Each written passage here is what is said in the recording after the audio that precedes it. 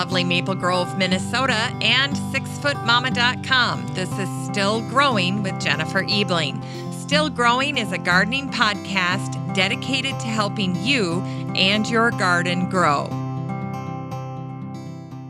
Hi there, everyone, and welcome to Still Growing, and thank you for listening. I'm your host, Jennifer Ebling.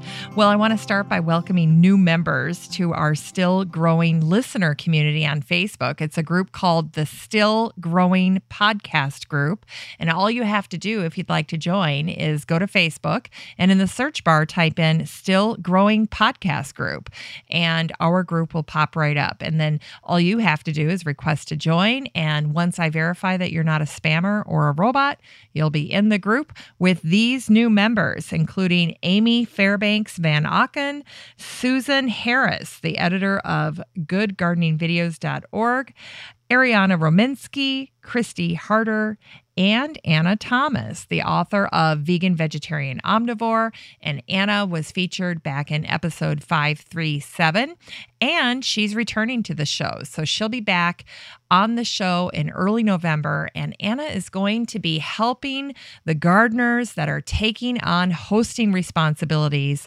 for this holiday season. So whether you're hosting Thanksgiving or Christmas or New Year's or any type of party in between, this is the time of year where we've got those big events. Or conversely, you might want the easy get together, something with friends, something that's still special, but maybe not this huge overpowering meal with all the responsibility that comes with it. So Anna is going to be on giving us all sorts of great ideas. So welcome new members, everyone, including Anna, to the group.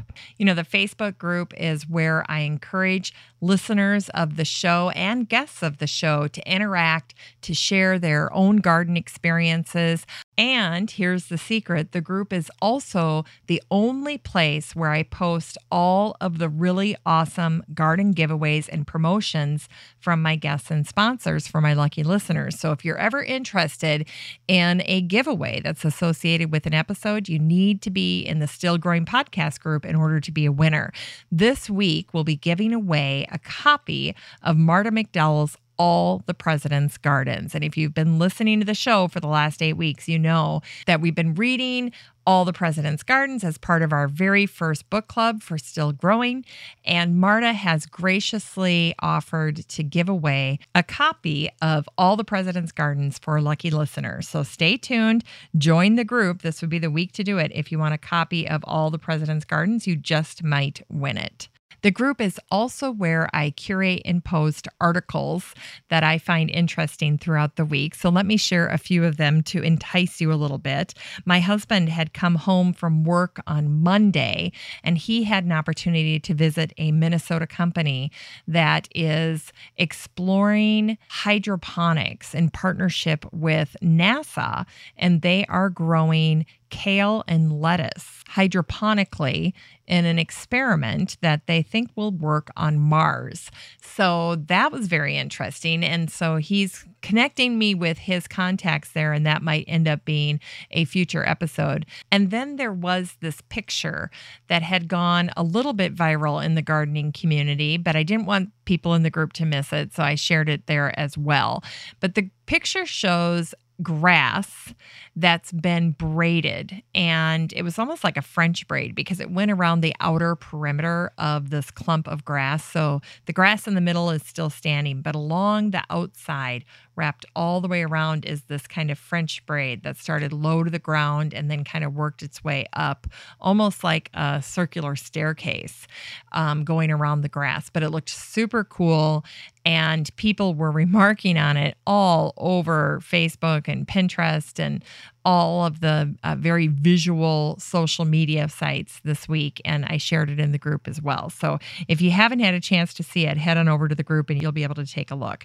In addition, Bon Appetit magazine had shared a recipe for a Brussels sprout dish. It was Brussels sprouts with walnuts, courtesy of food director Carla Lally Music. And she talks about how important this particular side dish, to her Thanksgiving.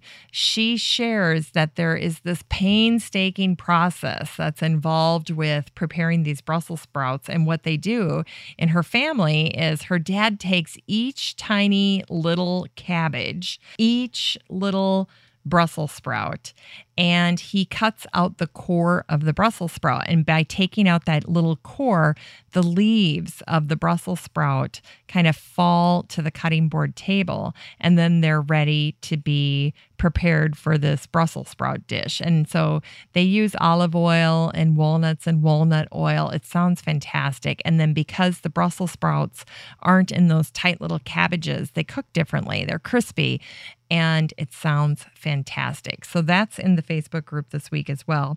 NPR shared a very interesting article this week on how the giant sequoias are handling the drought. And there are scientists that have really been paying attention to these trees. In fact, they've been climbing the trees and going through each branch to see how they are faring with the drought conditions there.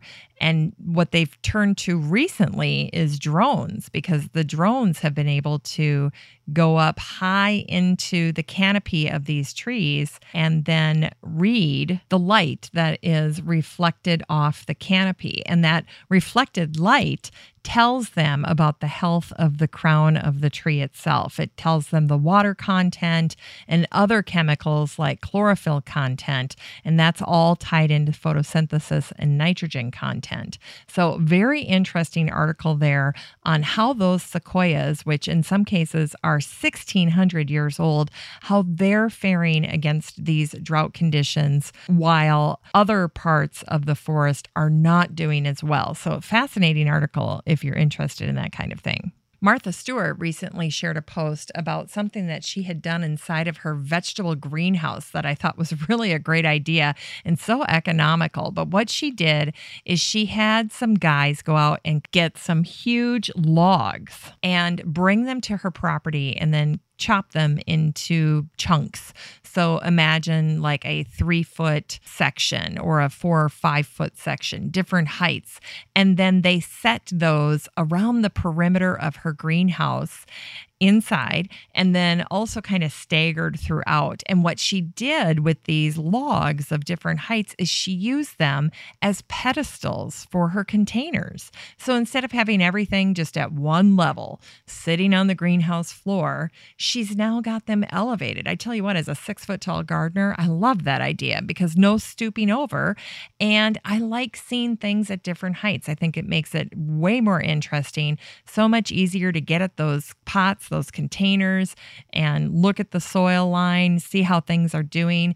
I just thought it was fantastic. So I think it's something that we can incorporate not just in a greenhouse, but throughout the garden. So if you want to do that, I think it's a very economical plant stand, a great way to elevate containers in the garden. Just get a log, set it in, and done. You're there. The trick would be getting help to help you set those logs in place because they're pretty heavy. And she mentioned that in the article that these things are like backbreakers. So keep that in mind. But I thought it was a genius idea. So if you happen to be somewhere where you've got big logs laying around and you want plant stands or you like this idea, go for it. You'll love it. And there's pictures of that on the post, lots of pictures. In fact, she included, I want to say like 20 pictures of this. So give it a look. I think it's fantastic. It's a great idea. It's totally doable. I can do it. You can do it. And of course, Martha Stewart can do it. Well, that gives you an idea of some of the posts that I curated for the group, the Still Growing Community in Facebook. It's called the Still Growing Podcast Group. And if you'd like to join, go ahead, look it up, click to join. I'd love to meet you in the Still Growing Podcast Group. Well, today's interview is something I've been looking forward to for over 2 months as I've been reading All the President's Gardens by Marta McDowell. And Marta lives and writes and gardens in Chatham, New Jersey, and she shares her garden with her husband, Kirk. And Kirk often says that he can sum up Marta's biography with just one sentence, and it would be, I am, therefore I dig. Marta loves to garden. She loves history, and she actually teaches at the New York Botanical Garden. She wrote about Beatrix Potter's gardening life, which won a 2014 Gold Award from the Garden Writers Association. And her first book was about Emily Dickinson's gardens, and that came out in 2005. Now, at the end of the interview, Marta is going to tell us about her new book that's coming out next year. But I'm not going to ruin the surprise. I'm going to let her tell you herself. I will say it sounds like another hit book for Marta McDowell. Well, hi there, Marta. Welcome to Still Growing. Thanks, Jennifer. Happy to be here. Well, I am so excited to have you on the show because I am fascinated by you. I think you have the perfect job. It's a great blend of both history and gardening. And as we were talking in the pre-chat, I know you said how enjoyable it is, and you get to speak in gardens. I think anytime someone is doing something that they absolutely love, it is just so powerful.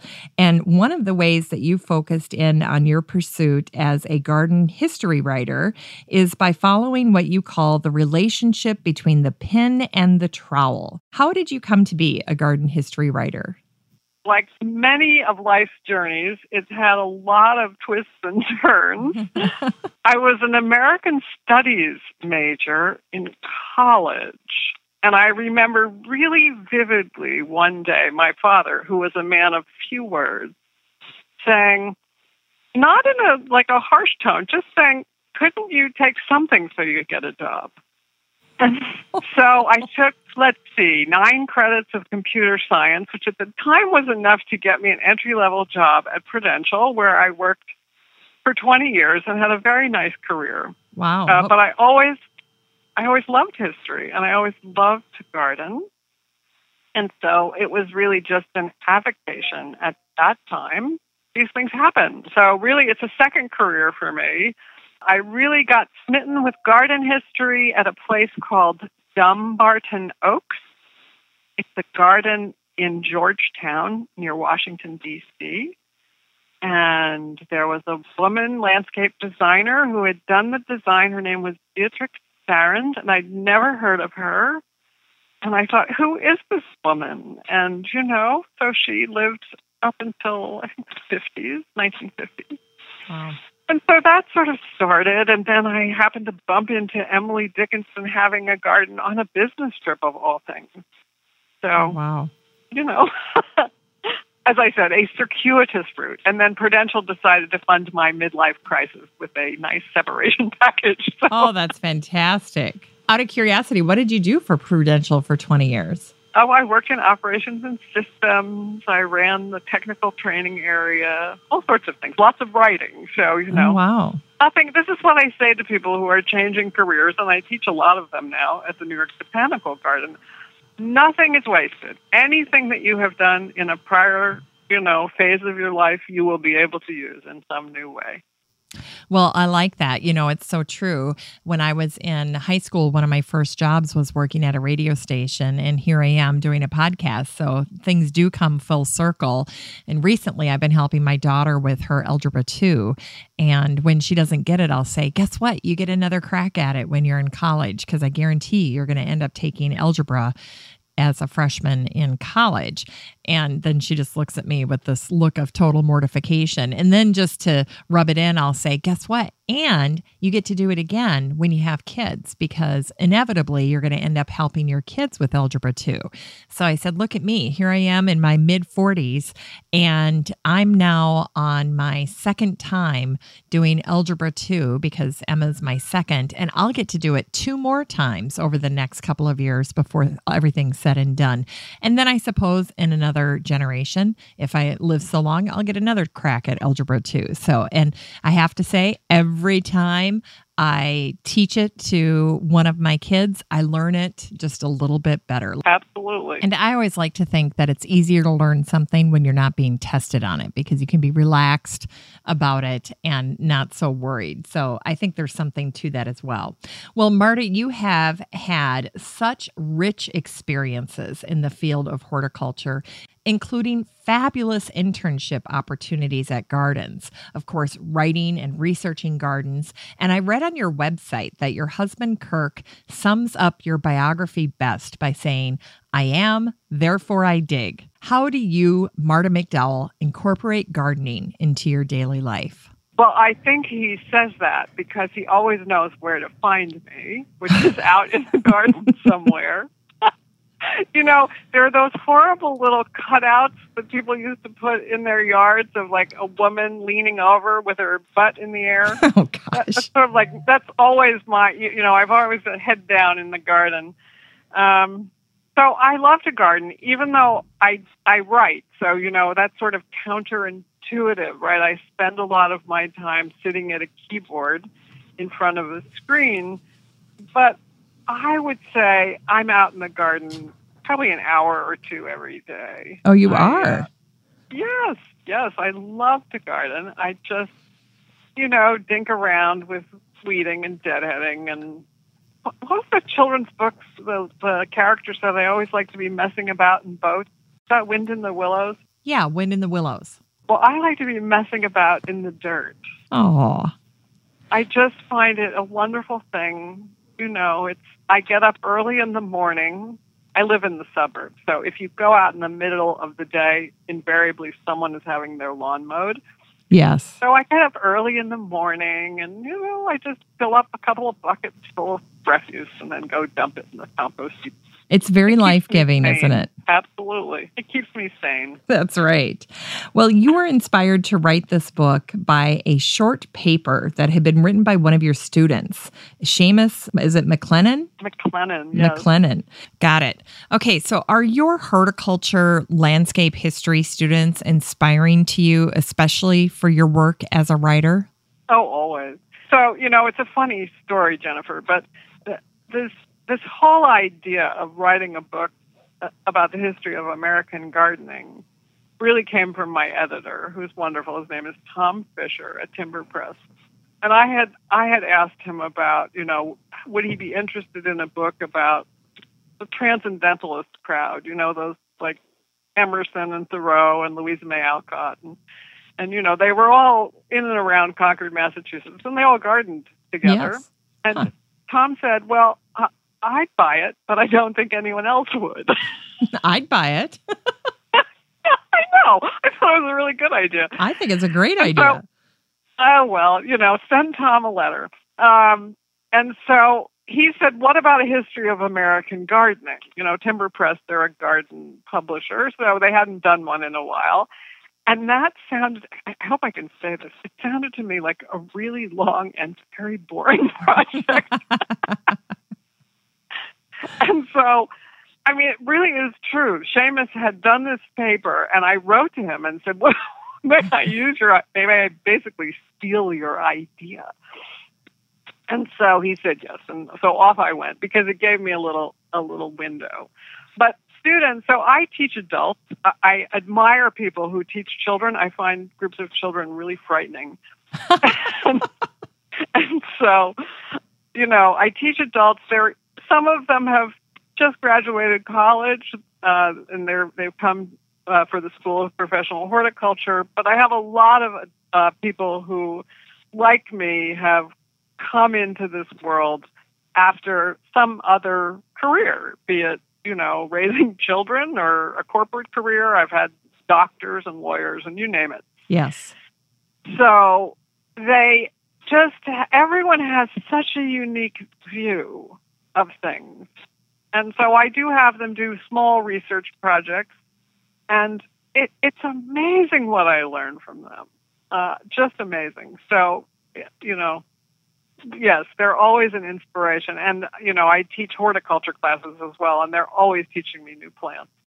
Well, I always think teachers have a constant source of inspiration in their students, so I'm glad to hear you're taking advantage of it. It's just fabulous. Well, we'd be remiss to talk about your book without mentioning the amazing, and I mean totally gorgeous illustrations that are in the pages of this book. How on earth do you determine whether an image will make the book, and then how do you secure rights to use these historical images? So when I first wrote a book about Emily Dickinson. And I had this idea that, you know, the author wrote the book and then someone else found all the images. And that is not true. So, you know, you're on the hook to provide text and all the illustrations. And, it's really just kind of one at a time. For this book in particular, the President's book, I started with the Library of Congress. You can go online. They have a prints and photographs catalog, and you put in search terms like White House Gardens. Okay. And see what comes up. So that was certainly a help. The Smithsonian has something called the Archives of American Gardens. They were helpful. Historical societies, the National Archives, the presidential libraries, a lot of old books. I have a lot of old, gardening and horticulture books on my shelf. And I think the most surprising one was Ancestry. Okay. So, Ancestry.com? Ancestry.com. So I got quite interested in the White House gardeners, these 14 men who have been the head gardeners at the White House since 1800 or thereabouts. And so I started doing research on Ancestry, and I got in touch with some of their relations who were nice enough to provide photographs. So that was really great. Oh my gosh. I'm active on Ancestry. I absolutely love it. Yeah. I think my tree right now has over 13,000 people in it. I started it about 6 years ago, and I just absolutely love it. Sometime I'll have to tell you about this family mystery I stumbled on. But it is tremendous, isn't it? The amount of material that's on there and all the little anecdotal stories. Yeah, I mean, the stories are fantastic. Wow. So you had also asked about rights. Yeah, how do you do that? Yeah, rights are tricky. For this book, if something had been taken, if a photograph had been taken by an employee of the federal government, that is by its nature in the public domain. So that was very helpful. Okay. And then all of the others, you basically have to pay. So if you had a newspaper photographer who took a picture and you wanted to use it, you have to go to whoever still holds those rights. It might be the publication, or it might be a service like Corpus or Getty Images, and you have to pay them. So again, that's something that if you are, you're interested in this kind of writing, you have to handle. And the other thing was, wow. I at one point thought, I'm going to have to write this book without ever having been in the White House. Because it's much harder to get access to than you think if you're me. Because I'm like, Pollyanna, and I think, oh, well, that will be no problem. So I had the help of my congressman and his able staff, to kind of work your way through getting access to the White House grounds. So wow. There you go. And is it a lot bigger when you're actually there?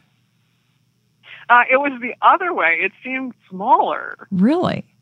To me. So I had been around the perimeter. I mean, I really did feel like somebody at the zoo. I would be walking around, seeing what I could see from outside the fence. I never climbed the fence, and I did not send a drone over. But when you go in, a lot of it is taken up. Now, there is a really big central lawn, but around that lawn, there are loads of trees and big trees.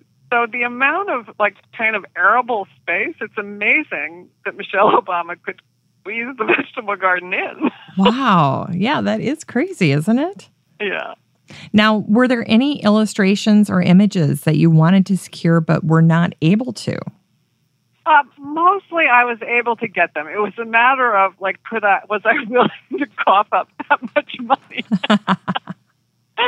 And some of them were kind of surprising, but I just kind of fell in love with them and really wanted them. There's one of Thalassa Crusoe, who was this TV gardening personality, kind of from my youth. Okay. And so it was very meaningful to me. And I bought on eBay, which is actually another great source of historic material from a certain era, sort of 19th century forward. I bought this it was called the TV Preview, and it was like the TV guide of the Chicago Sun-Times.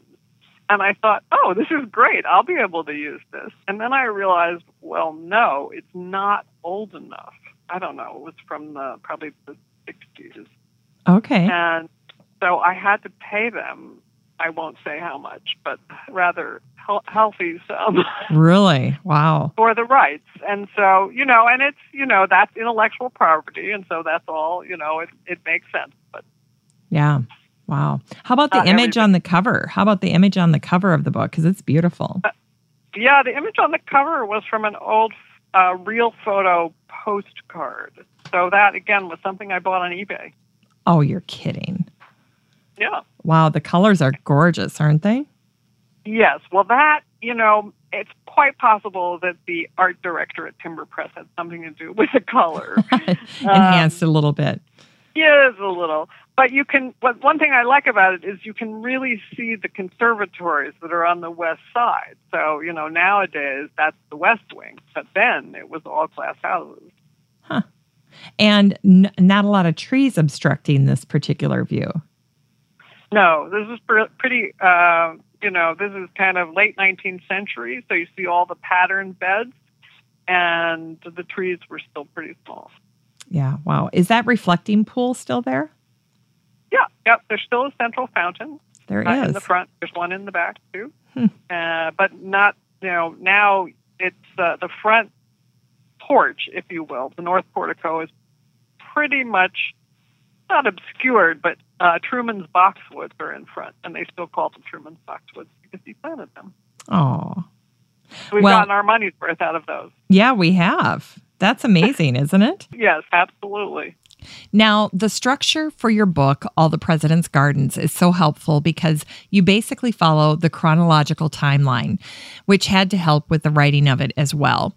And you include the spouses of the presidents in the outlines of the book, which I thought was a lovely gesture since it's a family home after all. And it starts in the 1790s. So in the 1790s, the land for the Capitol and its gardens is being secured, and you wrote that it all started with a transaction and that the founding fathers were securing public lands from Virginia and Maryland, but also from private parties.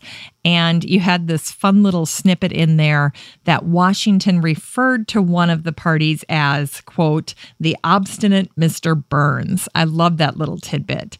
So after the grounds are secured from the public entities and then the private entities like the obstinate Mr. Burns, the grounds had to be designed. How were the early White House grounds laid out, Marta? Well, they were fairly formal.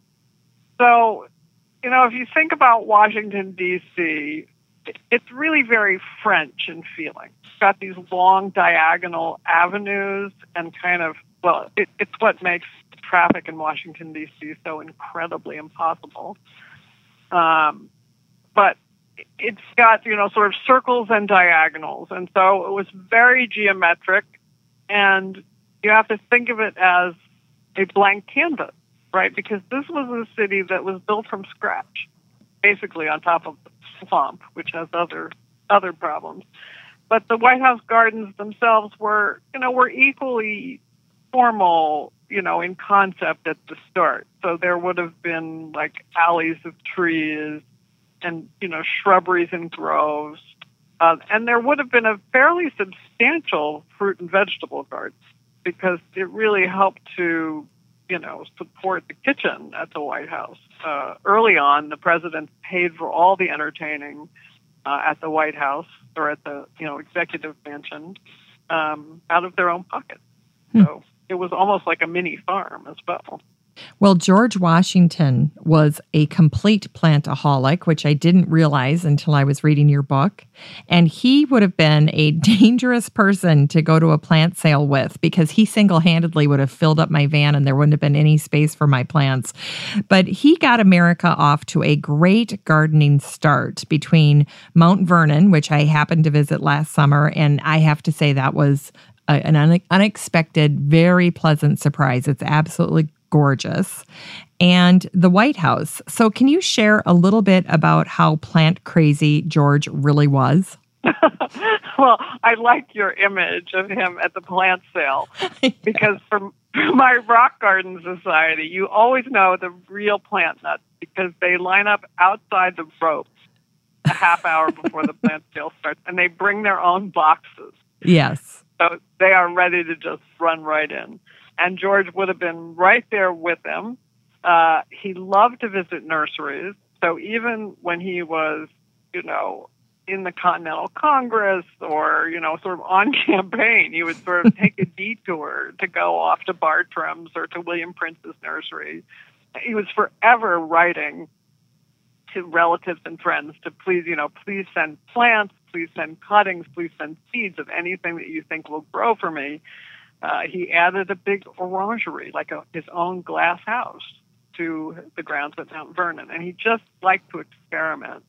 I think if he'd had his way, that there would have been a botanic garden right adjacent to the White House. That, kind of came later. There is one near the Capitol now.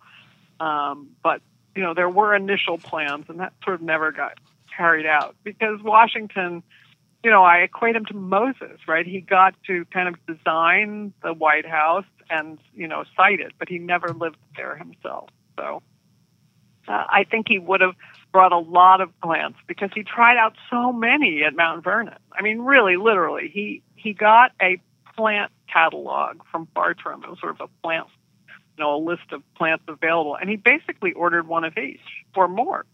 Oh, my gosh. I wanted his budget. That's what I wanted. Yes. Well, he's a gardener after my own heart. I mean, it is so hard to rein it in if you are in love with something. So I can relate to that. That's for sure. Oh, yes. It's bulb order time. Yeah, it is. Always very scary. Yes. It's very difficult to hold yourself back when it's time to order spring bulbs. That's for sure. And then when you're planting all of them, then you're saying, now, why did I do this to myself? Oh. Never. And when the boxes come on my front porch, I go, oh, my God, what have I done? It's crazy. I just did 2 episodes this fall with some gals, and we were covering ordering tulips and daffodils and all kinds of spring bulbs from Color Blends and then from Van England and John Sheepers. And those episodes were so great because I was on with other garden bloggers and we were just dying of laughter talking about how addicted we were to spring bulbs, but then also how crazy it can be because you walk out in the spring and sometimes you're like, did I plant that? I don't even remember ordering red tulips. So our rational minds get completely hijacked with the frenzy of ordering spring bulbs. We can totally relate to that. Yes. Well, Thomas Jefferson, who you referenced as America's patron saint of gardening, is famous for the beautiful gardens at Monticello, but he didn't pursue implementing beautiful gardens around the White House because it would have echoed the grounds of the castles of the European monarchs. And of course, nobody wanted the United States to have a monarchy. Yes. So instead, you shared this sweet story of Jefferson having a pet bird, a mockingbird named Dick, which I just thought, are you kidding me? Way back then, I just couldn't believe that. And he had, when I was researching this, he had elaborate names for his horses and his sheepdogs, like French names and Roman, Latin names, that type of thing. But he had this mockingbird named Dick, which was totally hilarious. Yes. And I read that Jefferson had many mockingbirds, which he occasionally wrote about, and he documented their activity in this weather memorandum book, and he shared lots of little details. So, for instance, on January 22nd, 1806, he writes, "New Orleans mockingbird begins to sing." And then 2 years later, in January, on the 31st, in 1808, he writes, "The old mockingbird sings." And then March 2nd, 1808, he writes, "The middle-aged mockingbird sings." But this is how we know that Dick was his favorite bird, because on March 3rd, 1808, he wrote, "Dick sings." So Dick the Mockingbird had a name. He wasn't just the old bird or the middle-aged bird. He actually had a name. He was unquestionably Jefferson's favorite mockingbird. And you wrote that Dick's cage had a special place in Jefferson's study right in the White House. Well, I am so glad, Jennifer, that you found the name of Jefferson's mockingbird hilarious. Because I remember when I found that little tidbit bursting out laughing. Now, part of it is because, when I grew up, I can remember vividly, my brother was 10 years older than I was, and he and my father would get into political discussions sometimes. And I remember Dick as in Richard Nixon being, bandied about the dinner table. So I just found that hilarious. But it's funny, when I mention that in talks, not everybody finds that funny. So I just have started leaving that out. Anyway, back to Thomas Jefferson. So when Jefferson arrives at the White House, it is still basically a construction site, right? So it's not really finished. So he kind of focuses on finishing it up, and he abbreviates the grounds. It used to go, if you think about now, it went to the Washington Monument and beyond, all the way to the Potomac, was considered the grounds of the, quote, presidential palace. And that is not what he wanted. Okay. So he says, no, we're going to cut it off. He built actually a wall, a sort of ha-ha ditch. And that's going to be all we'll have. And then he did do up a plan, he and Benjamin Latrobe, who was the architect. They left a plan that I think was basically followed over the years, with sort of the curving drive and kind of, various shrubberies and groves. He was all for that. But he didn't really do planting at the White House. Dick, however, was in the indoor garden.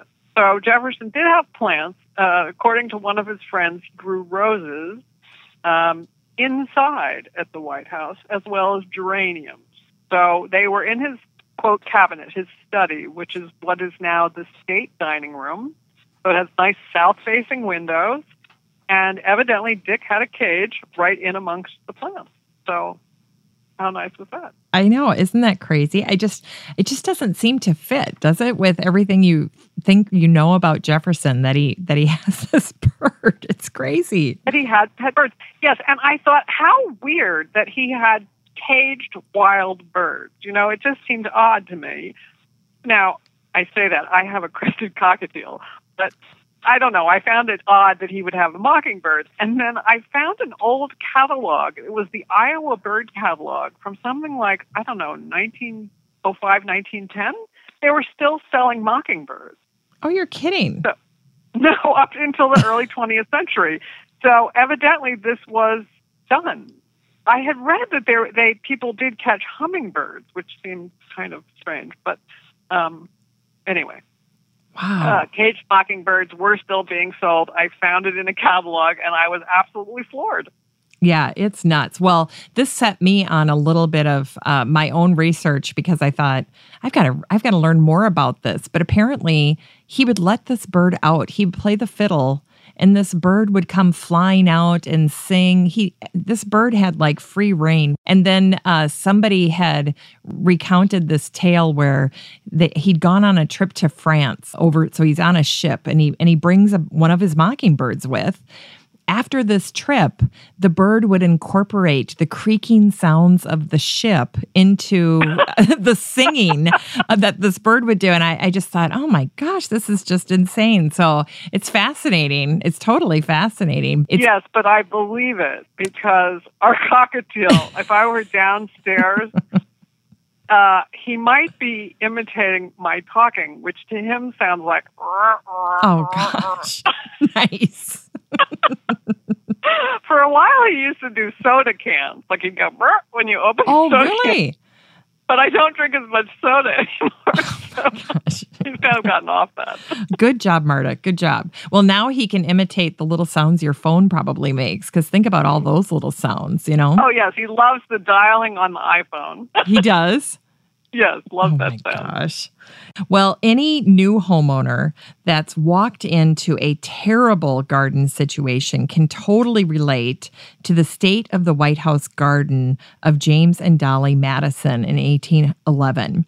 Can you read? There is an entertaining passage with a quote from Thomas Law, and then expound on this era in the garden. It's on page 57 and 58, and it starts with, "It was time."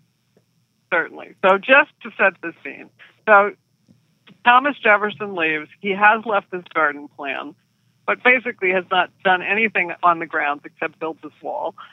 And so James and Dolly Madison come in. And here goes the passage. "It was time. Thomas Law, a real estate speculator in the city, left this description in 1811, tisking and shaking his head.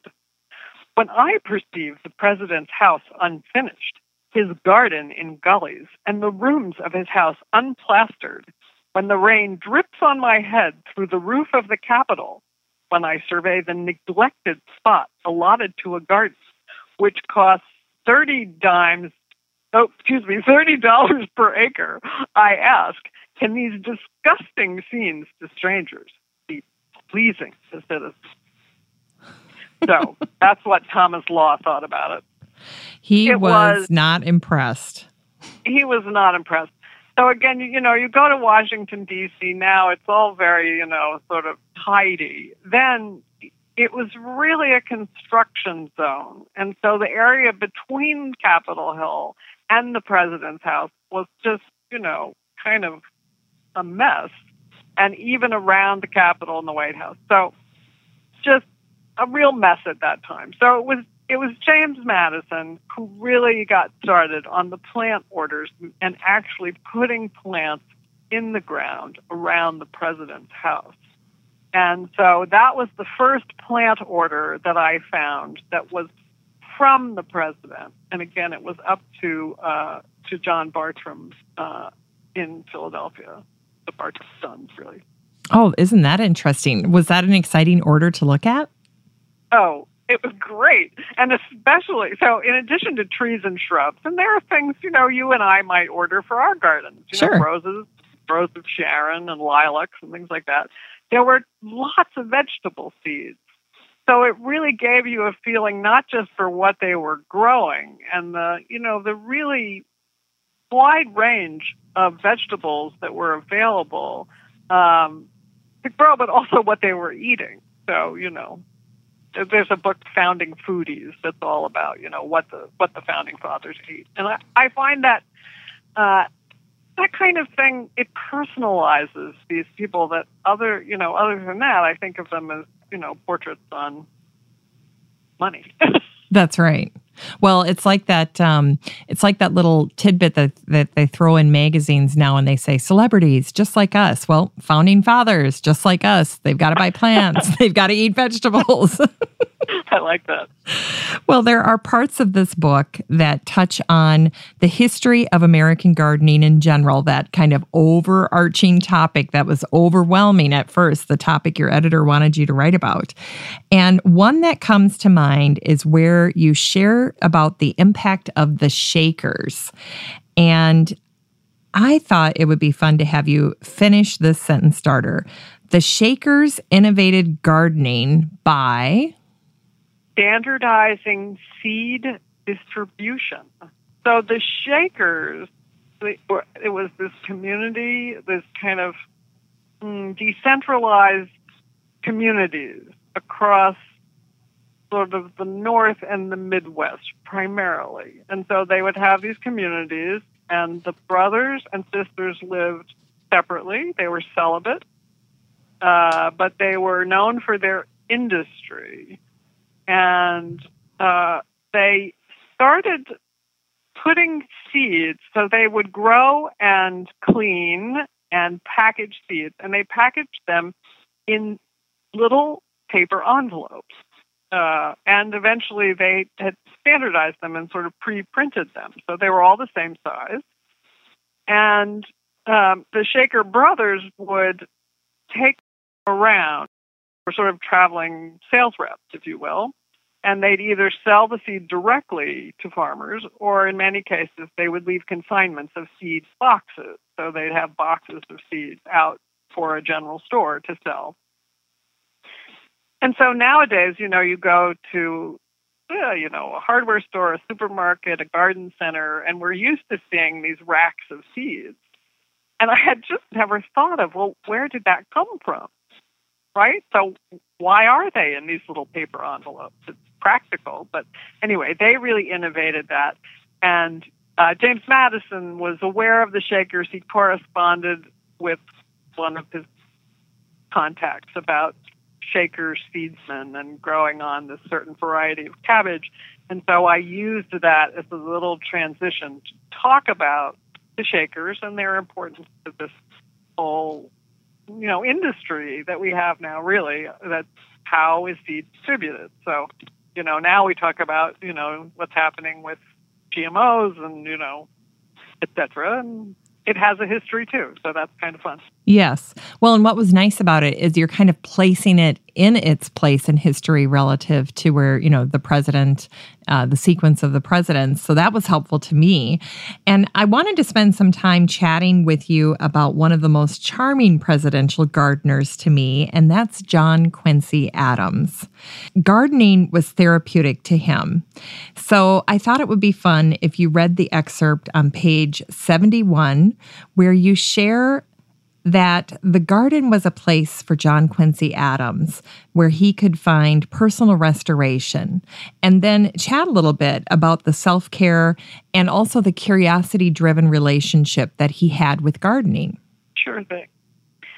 So again, just to do a little setup, John Quincy Adams, before I started this project, I could have told you he was the son of John and Abigail Adams, and that's probably about it. So I was absolutely entranced with John Quincy Adams because I read a lot of his diaries. He was a lifelong diarist, and they're all available actually online now. So here's the passage. With his presidency faltering, well, I'll start at the first sentence. It was evident that the second President Adams, like the first, would be gone after one term. With his presidency faltering, John Quincy Adams was depressed. His father died. Like something out of a novel, John Adams and Thomas Jefferson, reconciled in their later years, died on the same day, the 50th anniversary of the Declaration of Independence, July 4th, 1826.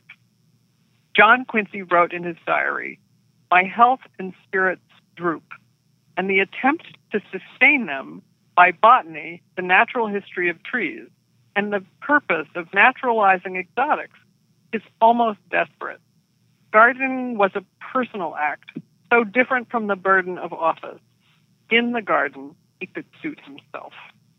I love that. I love that part. In the garden, he could suit himself. So just like everyone else that has gardening as a hobby, when life gets overwhelming, it's a great place to go to get a break. And I'm sure that his wife and his staff, they all knew that they could find him there whenever he had a moment to himself. Yes. And he learned to garden while he was president. So he came to gardening in later life. And I will tell you, I have a real soft spot for late bloomers. Me too. For people who try something different when they're no longer in their first phase, let's say. And so he's a total beginner, a total newbie. And the White House gardener, John Ousley, he was an Irishman. He teaches John Quincy Adams how to garden. And John Quincy Adams was absolutely bitten by the bug. I mean, he loved to try to start seeds. He would pick up acorns from places he visited. If he was having cherries for dinner, he would spit out the pits and go plant them outside the next morning. So, and he was a great record keeper. And God bless all of the, these presidents who kept great records, because then what he planted There's even a picture, which I absolutely love, in the book of a little seedling of an apple tree that he has planted, and his propagation record is written on it. I'm a little sorry that they didn't do it full page because it's a little hard to read. You can just make it out. My eyes are not as good as they used to be. But it's the first time it's ever been in print outside of the Massachusetts Historical Society where the original is. So anyway, I fell in love with John Quincy Adams, who, I don't know, one of my friends wrote and said, I always thought of him as sort of a stuffed shirt until I read this book. It's really very poignant. Yes. And the rest of his life story is so interesting. So he's sort of a miserable president. He got in really on a technicality, I will say. He did not win. He won neither the popular nor the electoral vote. And he still got to be president. So he's in for one term. Basically, everybody's against him. And he leaves. He goes home to Massachusetts for a couple of years. Then in 1830, he is elected to Congress, to the House. And he serves for the rest of his life and dies actually in the House of Representatives. Very staunch early abolitionist and really very well respected. Wow. So it's got a great ending, too. Yes, it's a really great story. Yes. Well, the folks that become gardeners late in life can certainly identify with JQ. At 59, he was bummed out that he hadn't mastered gardening and he wished he had started at a younger age. And then you wrote that he consoled himself with a quote that was in Latin from Virgil, and it says, "Non omnia possumus omnes." Yes. And I'm going to have you share that, what it means, and then offer up what words of wisdom you would have for gardeners that find themselves in John Quincy Adams' position, starting to garden at middle age. And then to add to that, if you don't mind, in your opinion, is garden mastery easier to come by these days with all of the online resources? Well, okay. Well, first we'll start with the translation. So the Virgil translation is, we can't all do everything. As you get older, you realize this is more and more true because there's only so much time. And so that's kind of a downer. But on the other hand, you can all... I don't know. You can do anything, but not everything. It's the way I think of it now. So pick a few things that you really love, as he did, and go for it. In terms of now, is it any easier? So John Quincy Adams, the way he went about learning was, I think, the best way to learn how to garden, which is find a great gardener and attach yourself to them for a while. Yeah, I learned so much from people at the New York Botanical Garden and people at other gardens where I've interned. I can't even describe those are the lessons that you really carry with you. Yes, the internet is great. You can find someone was telling me this morning about some vinegar concoction she sprays on her patio that she found on Pinterest. That's great. But you have to garden by doing. And so I honestly believe that some form of apprenticeship is still the best way to become a good gardener. Yep. You have to grow it to know it. I love that. Mm-hmm. Yep, that's one of my favorite sayings. Well, you start the section on the mid to late 1800s with a quote from Mary Todd Lincoln that says, "We have the most beautiful flowers and grounds imaginable, and company and excitement enough to turn a wiser head than my own." This was such an exciting time for the White House garden. And I always say that at this point, if the White House had been on Love It or List It, they would have decided that they were loving it and that they were going to stay. But it really was a beautiful time. Yes.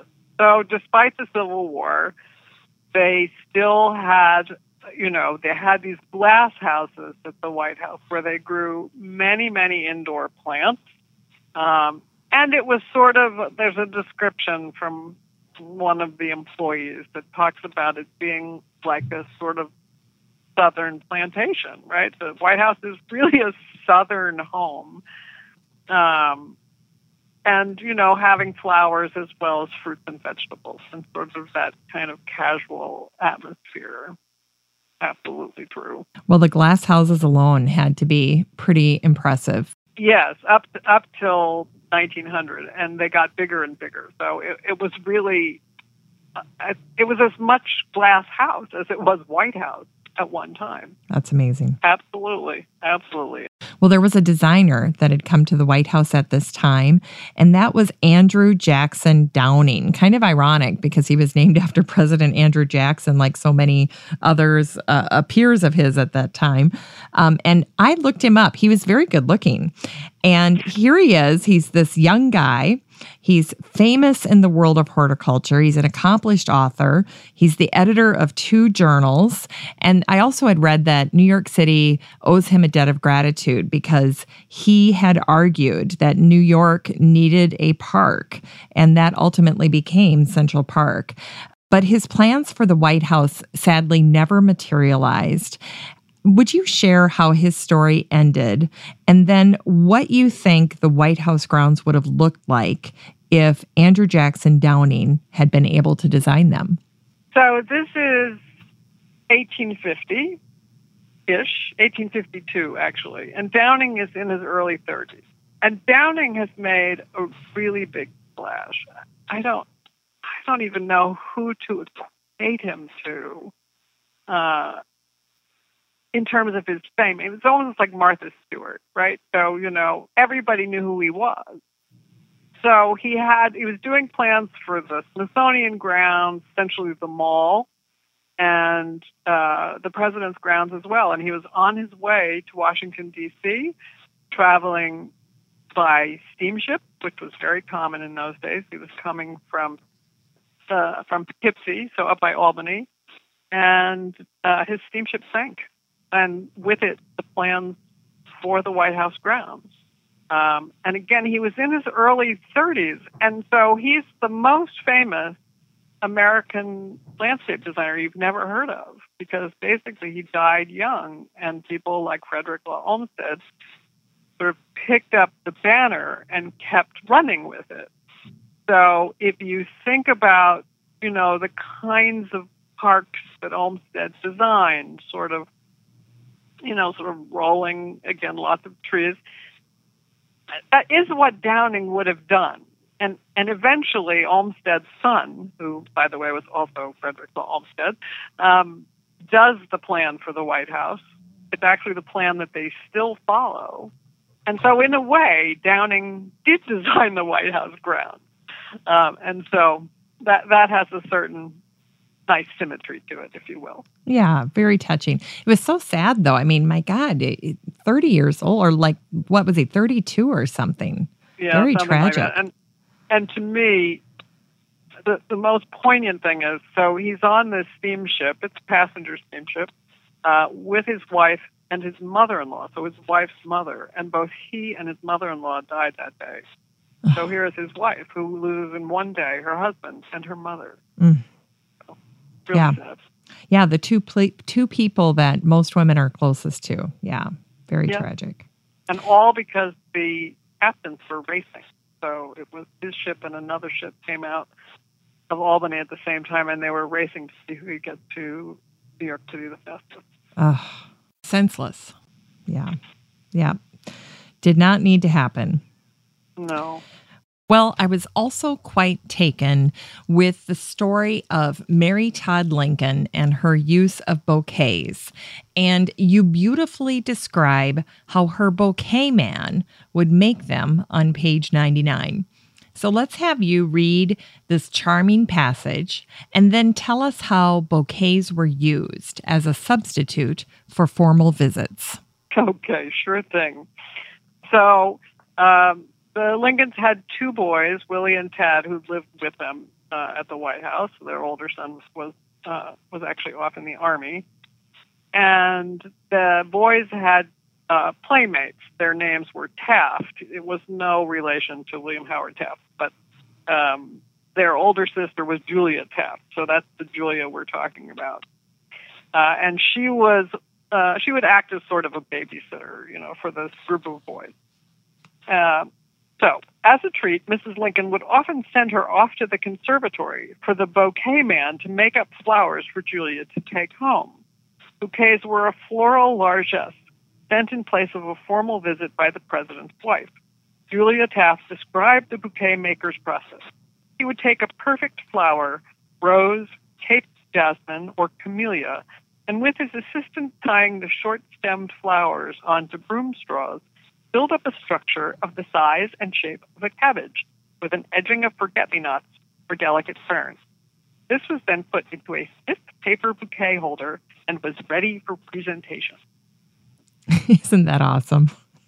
So there is a mini lesson on how to make a bouquet, Yep. A la the White House bouquet man.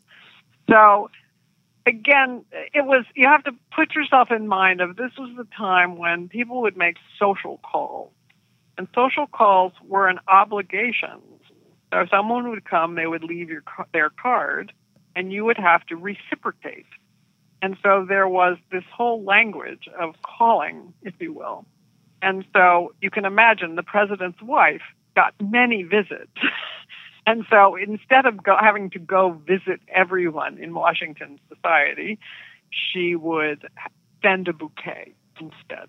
So in addition to a bouquet man, there was also a delivery person on the staff at the White House whose job it was to deliver bouquets. It was for a while a man, and then it was a woman, which struck me because it was the only woman's name I had seen in the gardening staff. And it turned out it was that the man's mother. So I don't know whether the man went off to the Army and then she took over the job.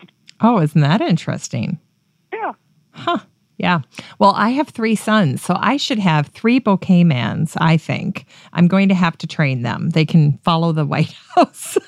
They can follow the White House instructions here. But I loved that because it was so descriptive. Here's how he does it. This is what it looks like. And you could almost see that thing coming together in your mind's eye, how they had that bouquet built.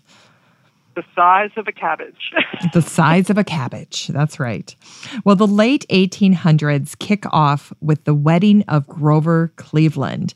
This is what you coined the Gilded Gardens, the chapter called Gilded Gardens. What are some of the extravagances that especially stood out to you? So the late 19th century was really over the top. I mean, there are people who call us the New Victorians, but, it was really a period of a lot of consumerism. We didn't just invent that. And it came out in the gardens. So the plants kept getting bigger. So there were things like cannas and giant pampas grass, all the carpet bedding, very intricate, very labor intensive. Again, all the glass houses to grow things like orchids and roses and camellias and propagate annuals. So it was really crazy. One garden writer said he visited the White House and there were 2 massive beds of crotons. Do you know what those are? Those yes. kind of multicolored tropical plants. Yeah. Each bed was 25 feet across and had 350 plants in it of 75 different varieties of crotons. I mean, if you went to a garden center, you might be able to get 2 varieties of crotons. I don't even know where you'd begin to find 75 different varieties of crotons. So it was wild, a wild time. And Carolyn Harrison, so she is the first lady and wife, Benjamin Harrison. She had a plan. She wanted to go really large. She had a plan to extend the White House, basically copy it, and put another one, sort of connected, all with glass houses, and then giant conservatory domes full of plants and big fountains in the middle. She was going to make it a palace, but that didn't go there. Wow. Yeah, it's crazy because, I only know of one type of croton. I can't even imagine. And then back then they didn't even have 75% off sales. So they were going whole hog here, weren't they? I think they were really good propagators, though. Is that what they were doing? Yeah, we've lost some of that art where, it's so easy to just go buy a six-pack of something. Yeah. Or go buy a flat. Yeah, you're right. But then they grew things on. So they had that. Well, the dimensions of that Croton field, which is what I think of it as when I was reading that, to me it sounds like it would look kind of almost like a cornfield. Yeah, a little garish too. Yeah, so really garish cornfield. We could have a Croton maze. Croton maze. I don't think I've had a Croton houseplant since I was out of college. I don't think I've had one since then. But wow, and I didn't know that they came in 75 different varieties. Who knew? Who knew? I'll have to look into that. Well, you also shared a picture of a campaign button for President McKinley in the Still Growing podcast group on Facebook. And it's also in your book. He loved carnations, but his wife preferred pansies. Tell us about this first family in terms of the garden. So William McKinley did love carnations. And the gardeners are very attentive, as you can imagine, to the incumbent and his floral desires or interests. And so they would deliver a nice fresh bouquet of carnations to his desk every day. And he also always had a boutonniere, right? Always wore a fresh carnation in his lapel. And in fact, so Teddy Roosevelt was William McKinley's running mate and vice president. And in the election of 1900, their campaign button said, "We will bloom again for McKinley and Roosevelt." And so this was a really big deal. So you had, the button had a carnation on it. Ida Saxton McKinley, it's sad. She had epilepsy, which at the time was basically untreatable. She was very dear to her husband, but she was always sickly. And so she would often sit in the conservatory. It was a place where it was quiet and, good humidity and very beautiful. And so there are pictures of her sitting there that are very sweet. And she outlived her husband by many years because he was assassinated. So he was shot actually in Buffalo, New York. And that is when Teddy Roosevelt became president. So he was not, the first term he wasn't elected. He was actually the vice president who assumed. Well, there's a little known fact, and no one could have predicted that outcome. No. So, life is short, and we need to enjoy every day. Well, that is the perfect segue into Teddy Roosevelt, because when Teddy Roosevelt became president, garden culture had been changing at the same time, and he begins by introducing recreation into the White House garden. In fact, this change is punctuated with the departure of White House gardener Henry Pfister. Can you highlight some of the big changes that took place in the White House garden once Roosevelt moved into the White House? So Henry Pfister was the head gardener for 25 years. He came in with the Hayes, Rutherford B. And Lucy Hayes, stayed for 25 years, managed the glass houses, and also all of those elaborate beds that were outside, so all those pattern beds, and was a very dedicated gardener. But he had that Victorian style.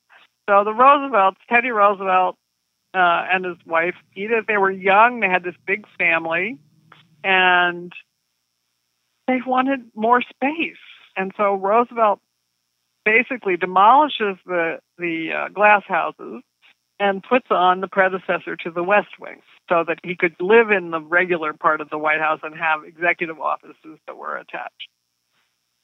And so with that, all of the old garden goes.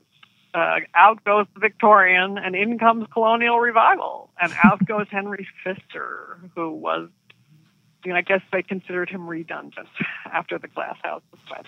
So a little sad. So they did put in the tennis courts at that time. Teddy Roosevelt's cabinet was called the Tennis Cabinet because he loved to play tennis. And the Roosevelt kids make wonderful subjects for anyone like me who was looking for good stories, because the two youngest boys, Archie and Quentin, were really naughty and got into all sorts of trouble in the garden.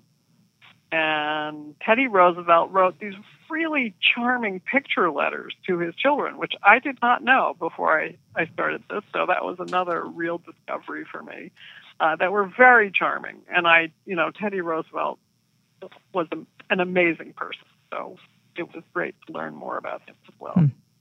Well, now we come to the section of the book I was waiting for, the plant that DC is known for, the cherry tree.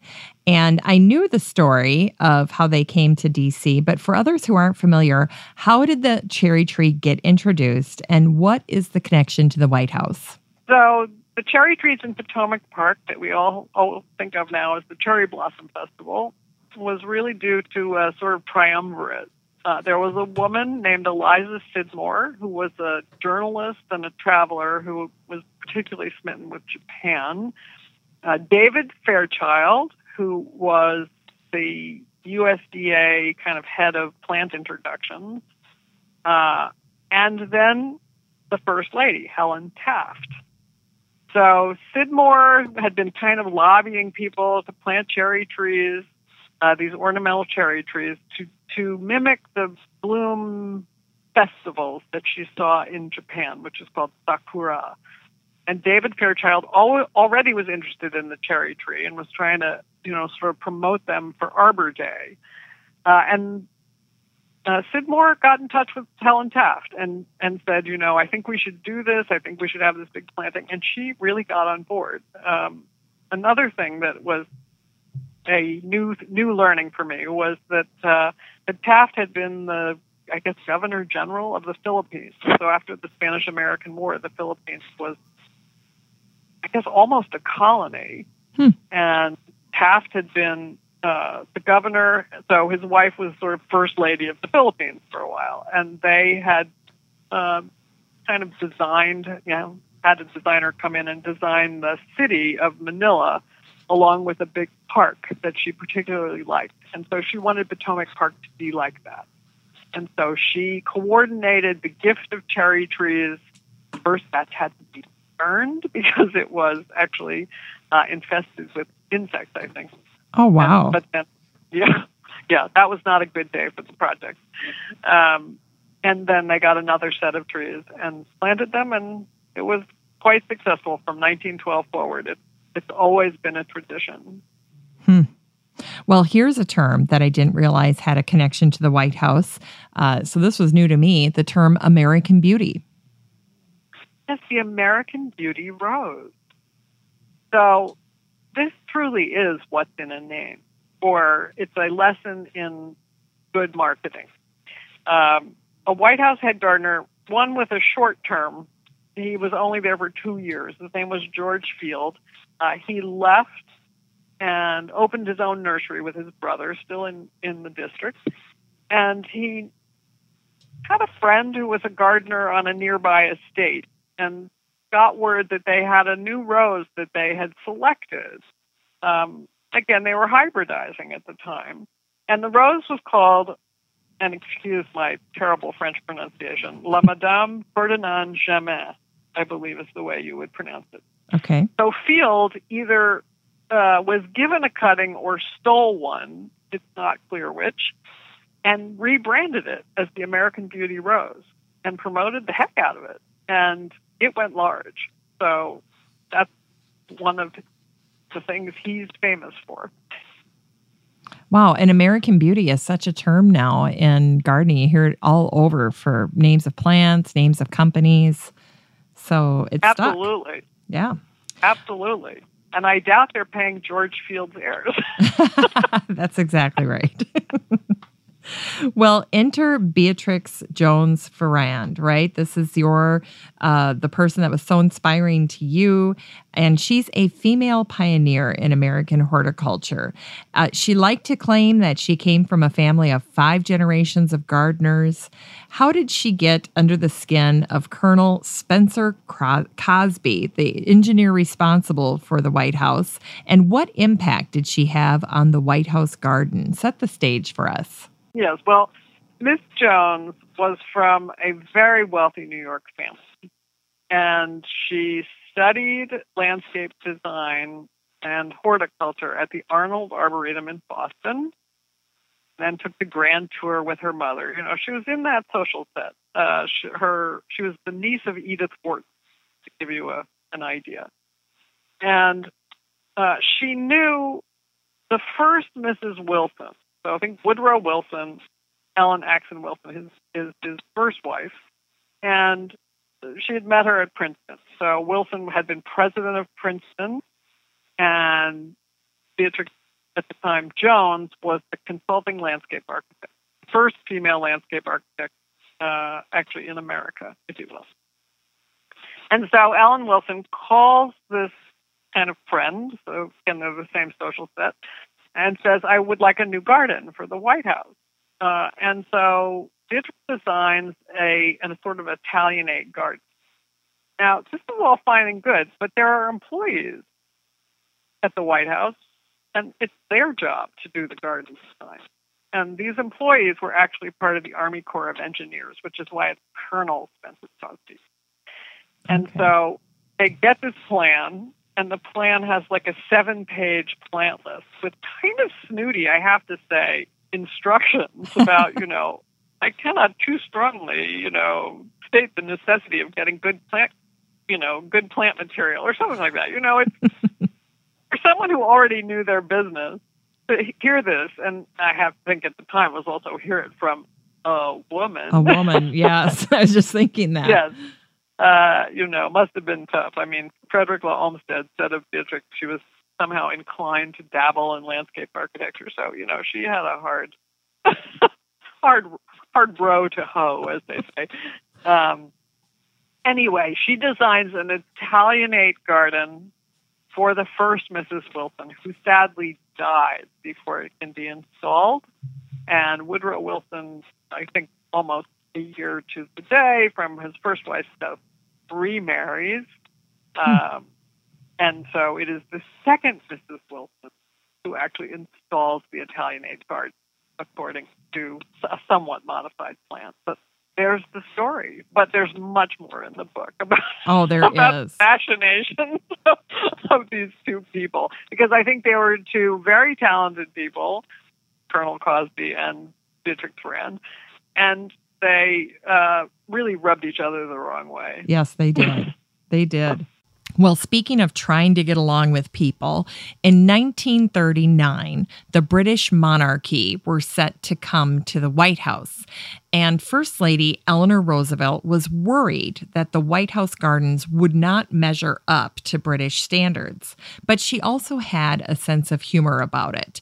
And there's this little story that you tell that's classic Eleanor Roosevelt. And as a dog owner myself, it made me chuckle because, of course, there's a special charm that only dogs can bring to a garden. Oh, yes. So here's what she said.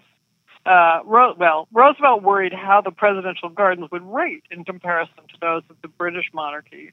Looking out her White House window, she wrote, the railings of the steps leading down to the garden are covered with honeysuckle in bloom, and the big magnolia tree planted by Andrew Jackson has opened wide its blossoms. England is a land of beautiful gardens and flowers, but I do not think the magnolia will be duplicated there. Her humor broke through when she mentioned Franklin Jr. brought his Great Dane to stay until he takes him to Hyde Park, which will add a home-like touch to the South Lawn. A home-like touch. Yes, I have a home-like touch on my lawn as well, thanks to Sunny. I need your dog to come chase groundhogs. Oh, you can have him. I tell you, Marta, for the last 20 minutes, he's always in the office when I'm doing an interview. And occasionally he'll fall into sleep so deeply that he starts snoring. And as he's snoring, I just pick up a pin and I start flinging it at him. And I kid you not, there's like 20 pins on the floor right now. I have to keep potting my volume down so that his snoring doesn't interrupt our interview. So, well, I'm either soothing or boring. I don't know what. Soothing, definitely soothing. Well, we're talking history and gardening, and he has to put up with a lot of that around here. So, oh man. Well, it's relaxing to him. Well, in your chapter on the 1940s through the 1990s, you begin with Harry Truman.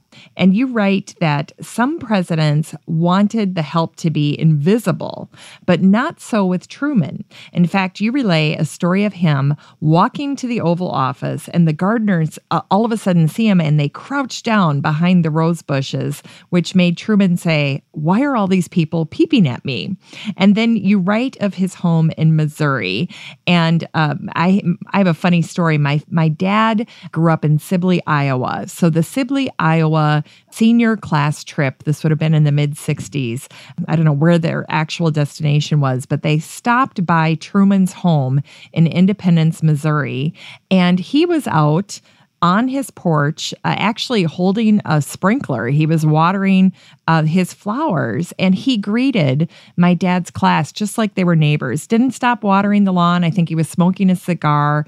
And the whole time he's watering this garden on his front porch. But it made what you shared in the book come alive to me, because Truman loved porches, and that changed the White House. That's right. And that's a wonderful story, Jennifer. I can just imagine it. If any of your listeners are interested in Truman, do read that big biography by David McCullough, which is wonderful. But Truman liked to have some outdoor space that was somewhat private. Now, imagine living at the White House. You're sort of under everyone's lens, right?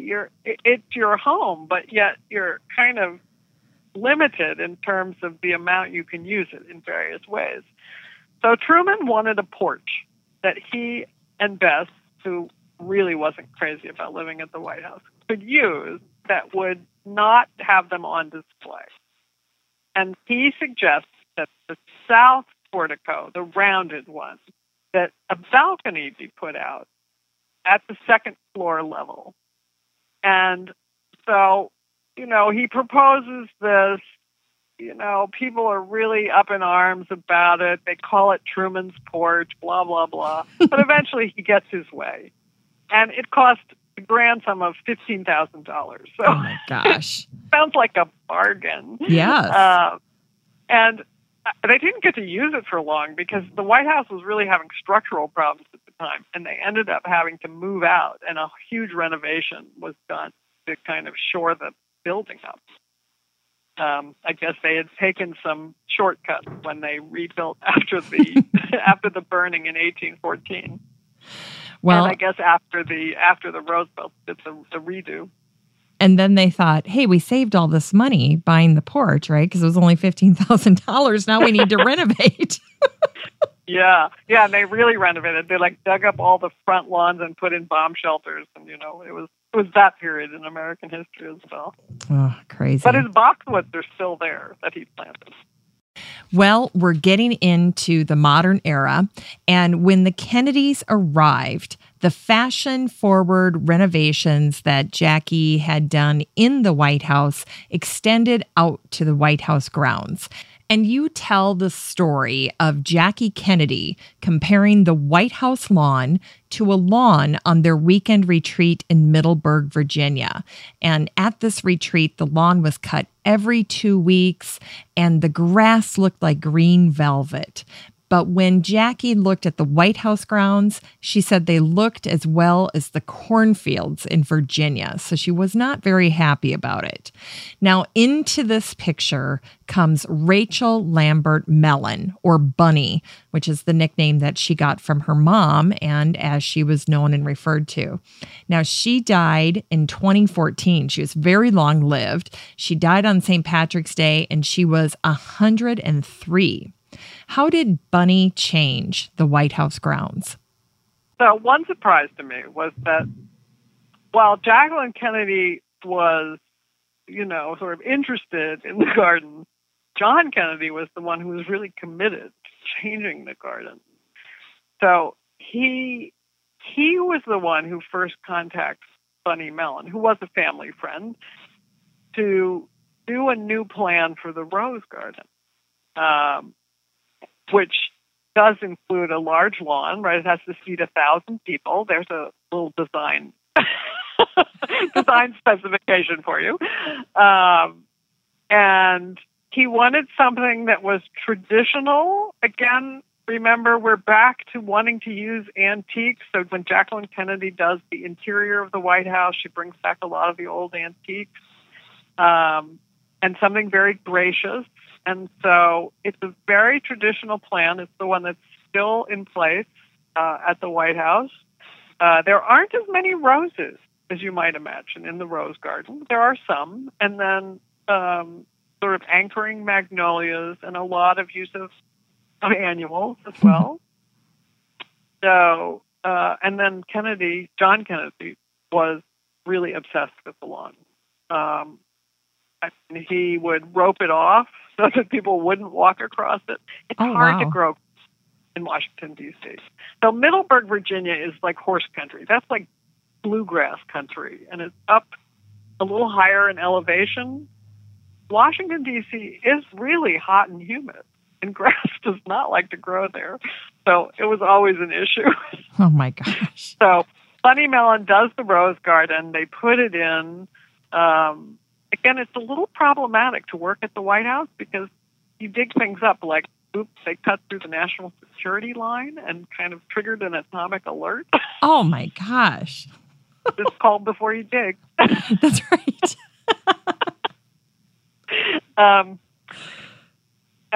And then she did a design for the East Garden. So if you think of the White House being kind of symmetrical, the West Wing on one side, then the East side has a mirror garden that she designed for the First Lady, but it was about to go in when the Kennedys left for Dallas. Oh.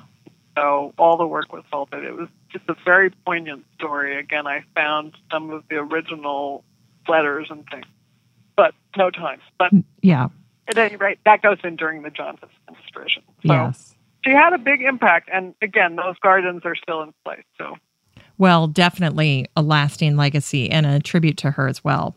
Well, next up is the Rose Garden. And of course, Rose Garden diplomacy is something Jimmy Carter employed as a setting for his talks with foreign diplomats. And of course, he was a farmer himself, so he was very comfortable being outside.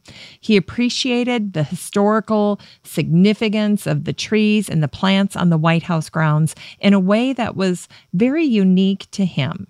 Yes. So, the White House has all these plants planted by various presidents over time.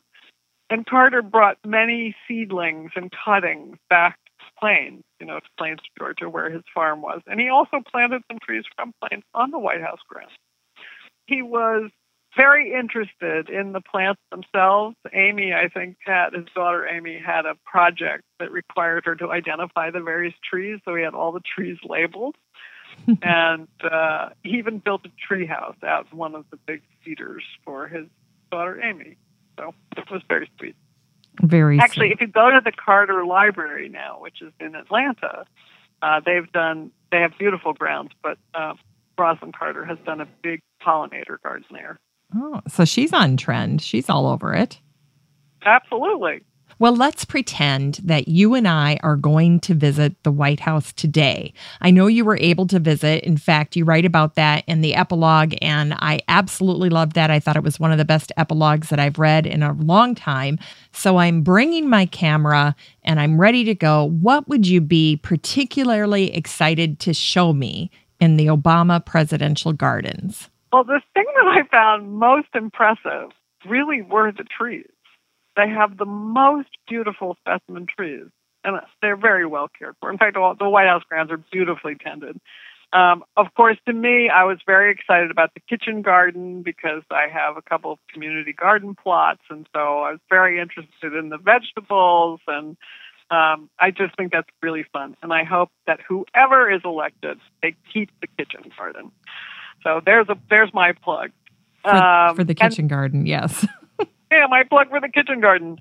And right next to the kitchen garden, and I did not know this, there is a pollinator garden there. And it's all local, plants local to the mid-Atlantic states.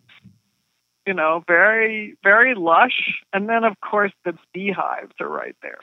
So that was super fun to see the bees going in and out. Tell the story. There's a stag, right? There's a deer, statue of a deer. Oh, that's right. So I was looking for this because I had seen in an old newspaper article that Irv Williams, who is he's the person who had the longest tenure as head gardener. I think he was head gardener for something like 40 years. He wrote about a statue, which was, I think, a gift. I can't remember who from, a gift to the White House. And he placed it outside the Oval Office. So it's a big statue. It's like I don't know if it's a life-size statue of a deer, a male deer with a big stand of antlers. Stand? That's not the right word, but you know what I mean. Yep. Rack. And he put it out there because of Harry Truman and Truman's famous saying, go ahead. The buck stops here. Right. And I thought, will it still be there? And I'll be darned. There it is.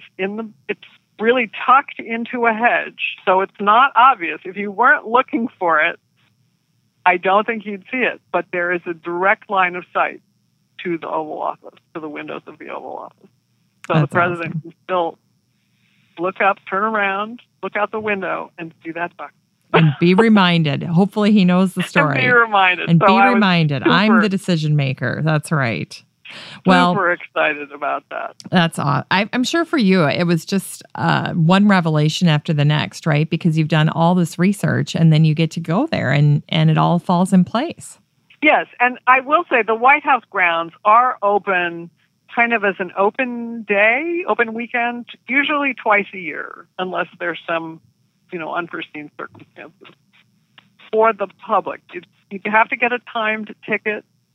They don't always announce the date in advance, but it's usually once in the spring and once in the fall. So, if there's some flexibility or you just happen to be lucky and are there, you can get in. It just takes a little doing. We had to drive down from New Jersey that day. Wow. How great is that, though? I bet it was a nice capstone to the book. It was indeed. It For was you. indeed. And I will say, the current head gardener, Jim Adams, I did have a morning that I spent with him sort of prodding around the 18 acres, and he couldn't have been more gracious. Wow. And mentioning the 18 acres, it doesn't seem like there's 18 acres there.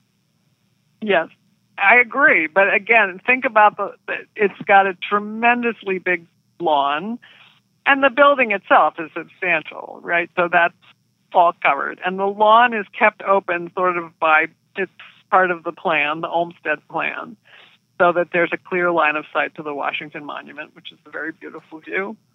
And then there are lots of trees. So, Lots it's of sort trees. of jam-packed with the other things. Yeah.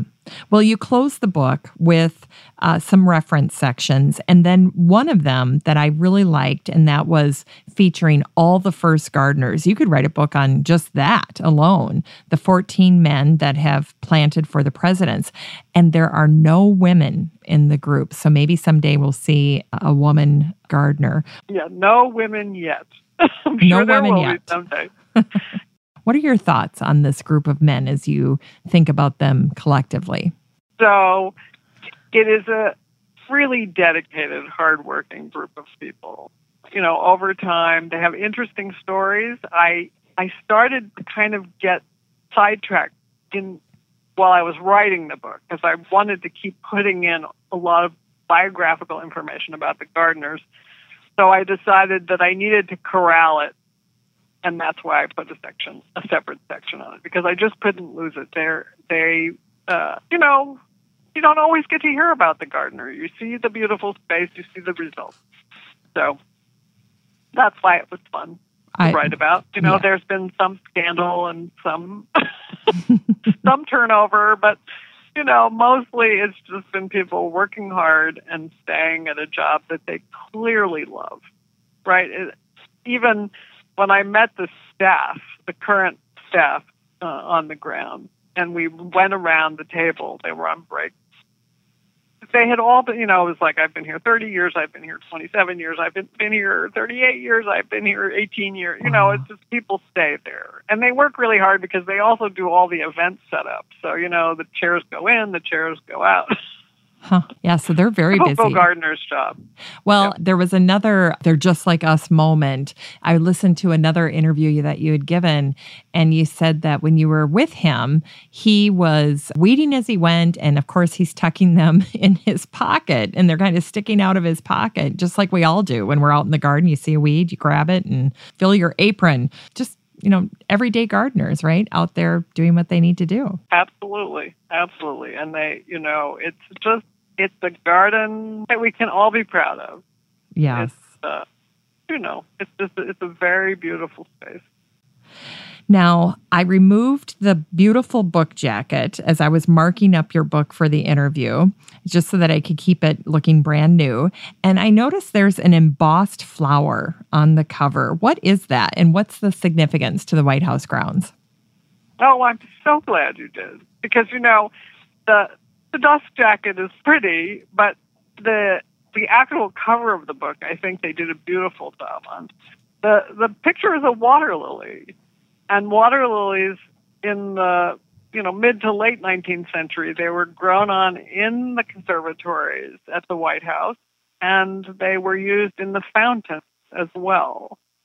And so they are really a part of White House garden history and American garden history, because aquatics were really huge. And the sort of 19th century phenomenon of all of these interesting kinds of unusual and exotic plants. And so I'm glad they chose that. I think it's a very beautiful image. And we have a lot of lovely native water lilies, as well as really pretty exotic ones, too. Yeah.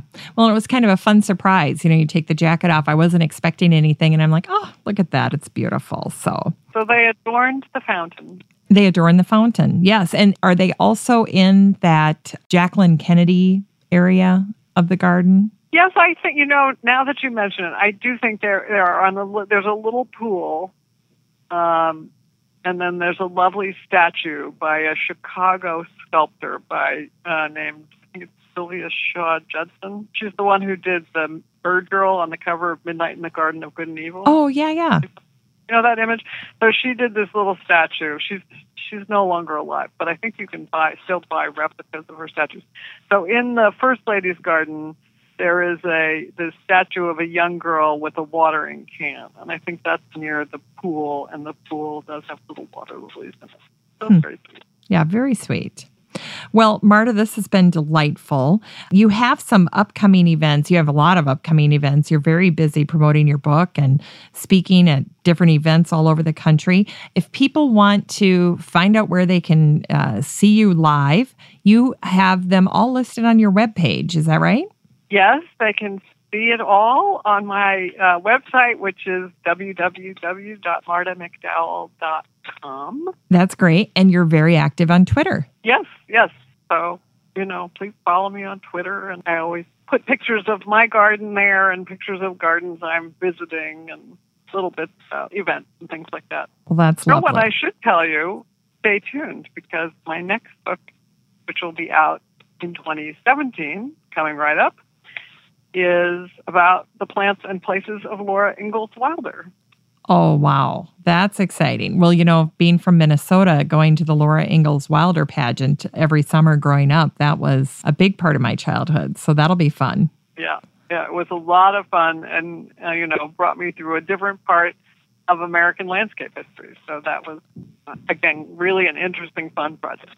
Wow. Prairie. I bet you spent some time learning about the prairie. Yes. Well, my mother was from Central Illinois, so we would spend our summers on the prairie anyway. Oh, there you go. Wow. That's awesome. Well, I look forward to that. That'll be great. Well, Marta, you have generously offered to give one of your books away to a lucky listener. So I thank you for that and for all of your time today sharing the information about all the President's Gardens. This was just tremendous. Well, thank you for reading the book so carefully. It was really a treat. I love your book. Well, I'm very much active on Ancestry, and I did notice at the very end you thanked Ancestry, so I was tickled you brought that up. There is such a treasure trove on Ancestry.com. It's just... you can lose yourself there. It's awesome. It's amazing. I mean, one of John Ousley's descendants sent me a photograph of a silver cup that he had won in a horticultural show. Oh my I mean, how gosh. would you find that otherwise? You wouldn't. No, you have to go to the Just family. wouldn't. Yep. No, you would And not. so it was really great, for someone like me who really gets so much pleasure out of the obscure. Yes. Yes. I just love that stuff. Yeah, and they're very generous. Well, I started that probably about 8 years ago, and I have a dear friend, Judy, who's been a lifelong genealogist, and she was a little disgusted with me my first year of being on Ancestry.com because she's like, Jennifer, it took me 10 years to uncover, things that you're uncovering in a couple of weeks because now it's all online. And some of the charm of going to the historical societies or the libraries or family members, all that hard work, for her, it just was like, wait a minute. And now you can just click and it's there. And they get a little proprietary about it, especially if they did have to go and, uncover all these things. So, yeah. Well, it's why in my sources, I try to give people leads, like, go on newspapers.com. It's pretty easy now compared to what it used to be to find these sources. Wow. Thank you so much, Marta, again. This was the highlight of my year, probably, talking to you today. Jennifer, it's been my pleasure. It's been a ton of fun. Well, that's it for the show today. I want to thank my guest, Marta McDowell of All the President's Gardens, for being my guest. Holy cats, this was such a treat for me today. And if you enjoyed the show and you want to thank Marta, go buy her book. Go get All the President's Gardens for yourself or for a family member for Christmas. That would be a great gift for the gardener in your life. Well, I want to thank my team at Podfly Productions, David Myers, Ein Kadena, and David Gregerson, and also my podcast production assistant, Taylor Davey. Just a reminder that I'll have all the information that Marta shared on the show today over at my website at 6footmama.com. That's the number 6, FTMAMA.com.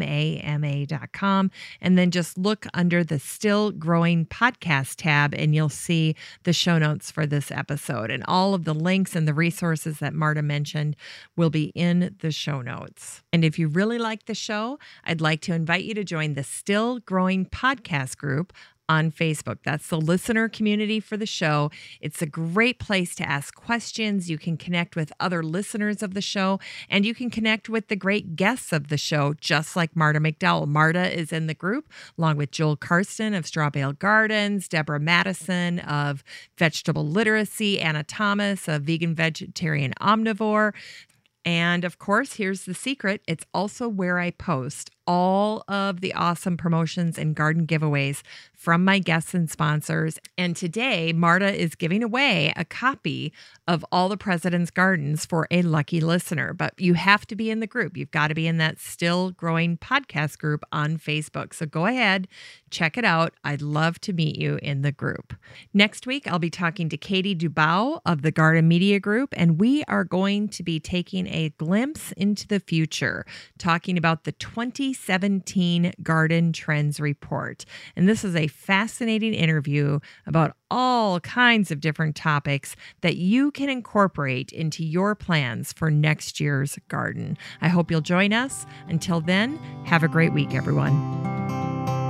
Still Growing with Jennifer Eveling is a 6footmama.com production made in lovely Maple Grove, Minnesota. Still Growing is a weekly gardening podcast dedicated to helping you and your garden grow. Well, Marta, I have to tell you, I have, I don't know how old you are, but I'm 46. And in the last week and a half, I think I've started to have hot flashes. Have you ever had a hot flash? Oh, God, yes. Well, they're all new to me, and I didn't know what to do. And I got Get ready. Oh, I just can't believe it. It's like I was telling a friend, I'm like, to me, it feels like someone broke open a hot candle and wax. The feeling is like hot wax pouring over the top of my head. And then I went out to the garage and I got one of the kids' sport bottles that squirts a fine mist of water. I don't know what else to do. I'm beside myself. So I'm interviewing and then I get this roasting over my head. I can't believe it. Oh, gosh. gosh, I had no idea. Well, I mean, you hear about it, people joke about it, but when you actually experience it for the first time, it's a little unsettling. Well, yeah, you go like, oh my God, do I have malaria? I know. I was thinking Zika. Like, okay, what's going on? I know.